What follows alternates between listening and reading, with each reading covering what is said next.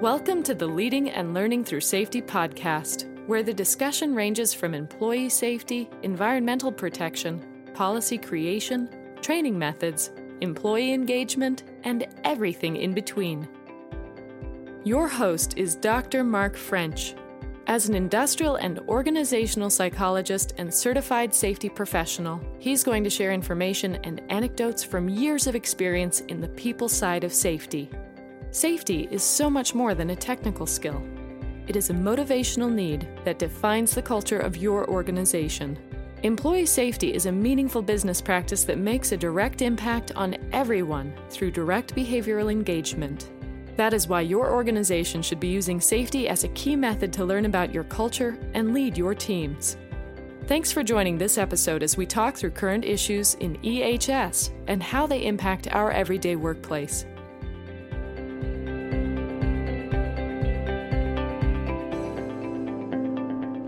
Welcome to the Leading and Learning Through Safety podcast, where we focus on one of the most important lean metrics, and that's safety, and how we incorporate our people into that. It's more than a metric. It's people, and that's how we lead.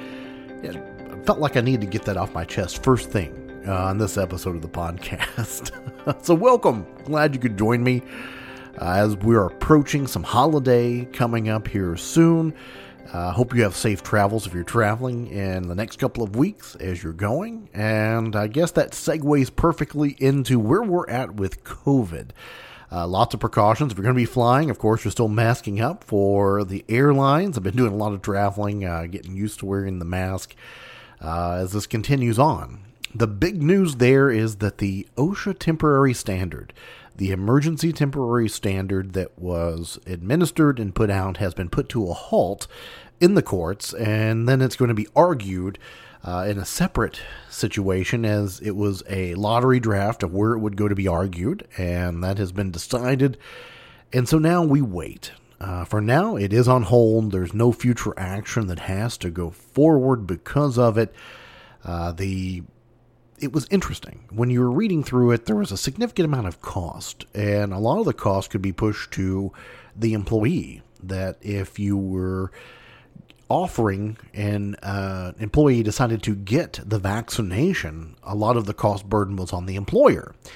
If the employer allowed for testing and masking, a lot of the cost of the testing could be, depending on your state, depending on your bargaining agreement, could be pushed over to the employee. That did not sit well, I don't think, with a lot.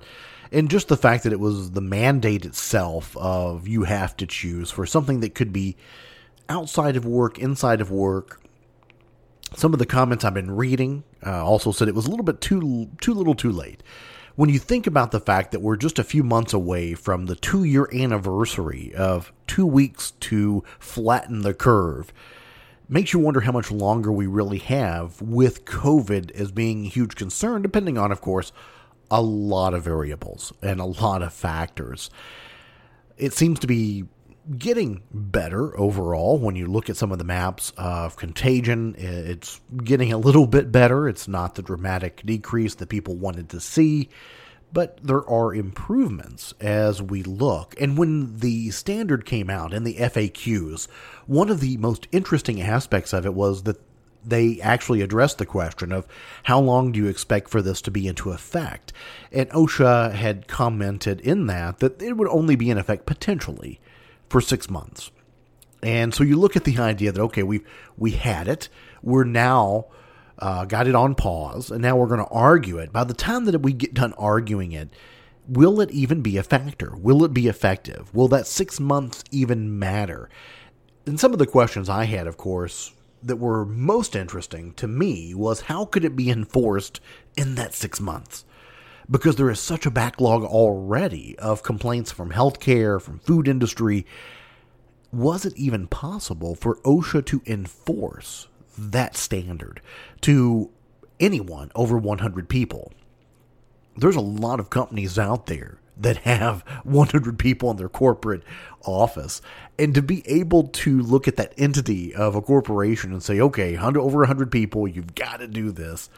Was it really possible for them to enforce and to be able to help and get involved? I'm not so sure. I was very skeptical of the ETS from the standpoint of what OSHA really could do and their ability to handle it and the overall scope of the process. How do you maintain and really focus on something that could be so readily available outside of the workplace as much, and sometimes if not more, than inside the workplace? There were exceptions for outdoor workers. There were exceptions for remote workers. Not sure how well that really would have been into effect, as a lot of organizations are trying to bring people back to the office, which is another interesting dynamic, more of the HR realm than the safety realm, but something I'm following because I think a lot of people, and some of the research I'm reading and looking at, is that a lot of people adapted to this new norm of being able to really do their work from home, being able to have that flexibility, being able to get the job done effectively, efficiently, maintaining their workload, and doing it remotely, not having to take that time to commute, depending on where you live and where you were having to go to get to an office. And there's still a push for that idea of we're hard-pressed to get rid of the thought of what does a traditional workplace look like. And should it be in an office, or can your office be anywhere? I'm a firm believer that there's not a one-size-fits-all solution, and that's true. We have to move past the idea of the one-size-fits-all workplace. We're too diverse for that now. We're too progressive. We have too many working parts. There are times where being in an operation, being at the point of work, being in the manufacturing environment is important to see it, especially from a safety standpoint. But there are times that you can do that work. If I'm going to be sitting in my office on meetings all day long with remote meetings with people that are not local because I'm reporting to other locations, I can do that from my house. There are some things I can't do. I have to travel to get to see things. And this was also when I was a site-level safety manager. There were days I would go into my office, shut my door, and not come out because I was on meetings with people from around the globe and having to sit in through those meetings. And then I would leave at the end of the day and drive back home. I'd spend an hour or more on the road to sit in my office to do meetings with people who were not local just to go back home again. Ridiculous. And so there are times that this flexibility and the learning the fact that we can be very effective from a standpoint of being away from the office is important. Whole tangent I just took off on, but it relates to what COVID has done. And it has been a lot of trials and turmoil and indecisiveness for a lot of organizations of what to do, how to do it. Is there going to be a standard? How is the standard enforced? How do we maintain what we're doing and doing it safely? But then also, are we managing our workforce appropriately and making sure they're taken care of? That is something that we have learned a lot about in the last couple of years. And as businesses are opening back up, as offices are opening back up, how is that going to be effective?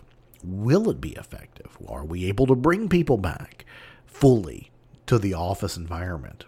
I think a lot of flexibility is going to have to happen, and I hope so. It should be, because from a safety standpoint, a lot of the office work done from home is reduces some risk from the standpoint of driving. Anyway, whole tangent there. A lot more coming. I think by the time everything is settled out, I'm not sure we have to really worry about the OSHA ETS anymore from COVID. I think we still need to worry about protecting our team. We've got to do that. We've got to be ahead of that as safety people. But I don't think we have to worry about the legislation forcing us into a rigid profile of how we handle that. Anyway, we'll be back with more podcast right after this. You've got a friend in the safety business. Who wants to help your team work safer? The Safety Dude. Who wants to help your leadership engage through safety? Again, the Safety Dude. Who is there to take your safety systems to the next level? That's right, the Safety Dude. Who has the knowledge and skill to drive safety ownership? You know it, the Safety Dude. So who is the Safety Dude? Dr. Mark French is an experienced and credentialized safety professional with a focus on the organizational psychology of your company. You can find a safety dude at TSD Amalgamated Safety Consulting, where he is ready to focus on your team's safety. www.tsdamalgamated.com. And welcome back to the second half of the Leading and Learning Through Safety podcast. So normally I would take a little time and talk about anything in the news. The news has been just inundated with the COVID-19 ruling about the ETS, so I'm going to move past that. I actually had a very good experience about a week ago. I was invited as part of the American Society of Safety Professionals to go to my local college, Murray State University, proud racer, to go back and do a Q&A session with the student section of the ASSP. I was really excited to do that. I thought it was a fantastic opportunity to see how things have changed. I've been in the profession now for quite a while, and I think it's easy to lose that perspective of what it feels like to be new in the role. And with things the way they are right now, what does it mean to even be new into a safety role? I think there's a lot of changes since the time that I started back in the day as a very new, very green safety professional and doing my work and wondering if this was my future career and wondering if I was going to be doing this for the rest of my life and how it would direct me and what I would be doing. How is that affecting our young new people coming in, and how is it different for them than when it was for me? I wanted to see that perspective. Now I do some volunteer work on there as part of an EMT instructor. I TA to get some hours, also to make sure I know what I'm doing, because I don't practice that officially for any agency. So beside the point, I like going back and seeing it. And I like going back and hearing the stories and seeing how the next generation of safety people work, how they'll react, what kind of process they have in their mind. Just overall, what is their general idea of performing safety? So it was a fantastic evening. I think the first thing that really struck me is I remember years ago that it wasn't huge. There wasn't a lot of participation sometimes. You walked into this room, and I was there early. Can't help but be early. That's just me. And I'm there, and I'm watching people come in, and this room fills up. Standing room only for this student section meeting. Fantastic. I loved it because there were so many people eager to hear, so many people wanting to be part of the future of their career, the future of what will be safety. The next thing that struck me is we're seeing an increase in diversity. I think that is wonderful. Absolutely fantastic. It was something wonderful to see happening, that we are diversifying our safety profession. And that gives us a lot more ideas, a lot more perspective, a lot more reach for what we're able to do to bring safety to an ever more diverse workplace. So I really thought that was great. And then the questions, they actually gave us some pre-questions ahead of time that some of them were giving.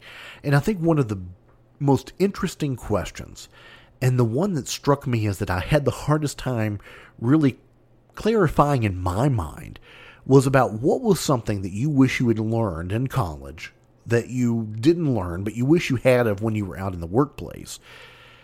And as far as technical skills, I felt like college, and I have a minor in safety, not a major. I was not one that discovered it as soon as I should have. But a lot of good technical. We were taught a lot of wonderful technical skills. The one item that I failed to really understand and realize was how to interact with people. Not that I didn't know how to interact with people, but you're going to meet and you're going to come into contact with so many different people of different ideas. And how are you able to consistently get your message across as a safety person with all these people? And one of the examples I gave was that you're going to meet at some point in your career a person that's going to make an impression on you. Good, bad, extreme, different, odd. And that person now becomes the personification of everybody you meet after it. So, for instance, you meet a Mark French, you meet me someday, and then you're going to meet maybe someone else. Well, I hope not, goodness. But you're going to meet somebody that might remind you of me and go, well, you're just another Mark French. That's what it feels like. You meet people like that in the workplace. You meet those accountants who are only going to run off their spreadsheet. You meet them that actually understand the people part. You're going to meet good plant managers. You're going to meet ones that drive only the metric. You're going to meet engineers. You're going to meet people who think safety is wonderful. You're going to meet people who think safety is the dumbest thing ever and that it makes no point and people should just learn on their own. You're going to meet people who think everything is a safety issue. Oh, the grass is too green today. That's a safety issue. You need to go out there and cut the yard.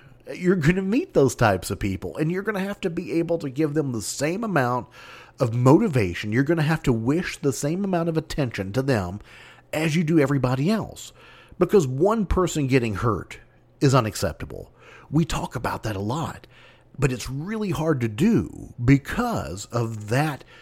So many different ways we have to interact, and I've had so many interactions with different people that make me think about the idea. I remember being in my office one day and a flood of people came in and they just filled my office up. I mean, max capacity for standing and sitting room. And I'm just in awe of these people and they are mad.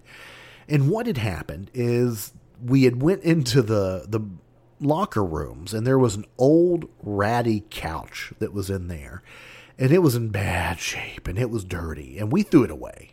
I didn't personally, but the organization went in and threw it away, and they were mad. They wanted their couch back. They wanted a place to sit and relax, and just mad. It was a safety issue because they couldn't rest appropriately, and I sympathized. This was something they had relied on for a long time. Was there a regulation that says we have to get? No.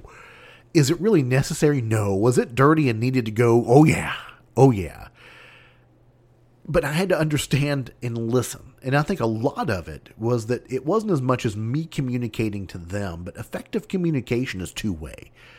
When we talk about communication and safety, a lot of times we're talking about new posters. We're talking about new slogans. We're talking about new methods of training. Communication at its root is a two-way street. It's people communicating with us and then us communicating back. And I have found at times, and some of the best approaches with that is let them do the communicating, and you simply acknowledge the fact that the message has been received. I understand your concern. I understand this is upsetting. Is there other options? What else can we do? And so one of the greatest lessons I think I have learned that I want to pass on to others is to listen and to really take in and really try to empathize and understand the passion behind what someone else is telling you. If you can do that, if you can take that time and get past everything else that is going on in your safety world and are in your leadership role, and really take that moment to hear, understand, try to diffuse, but let them talk it out. Give them the time, and there are some that could take more time than ever, and you have to be respectful of saying, okay, I understand, that's good, let's move on. But a lot of times it's simply gaining that understanding and being able to empathize and listen and acknowledge the fact that that message has been received. Thanks for joining me on this episode of the Leading and Learning Through Safety podcast. Until next time we chat, stay safe.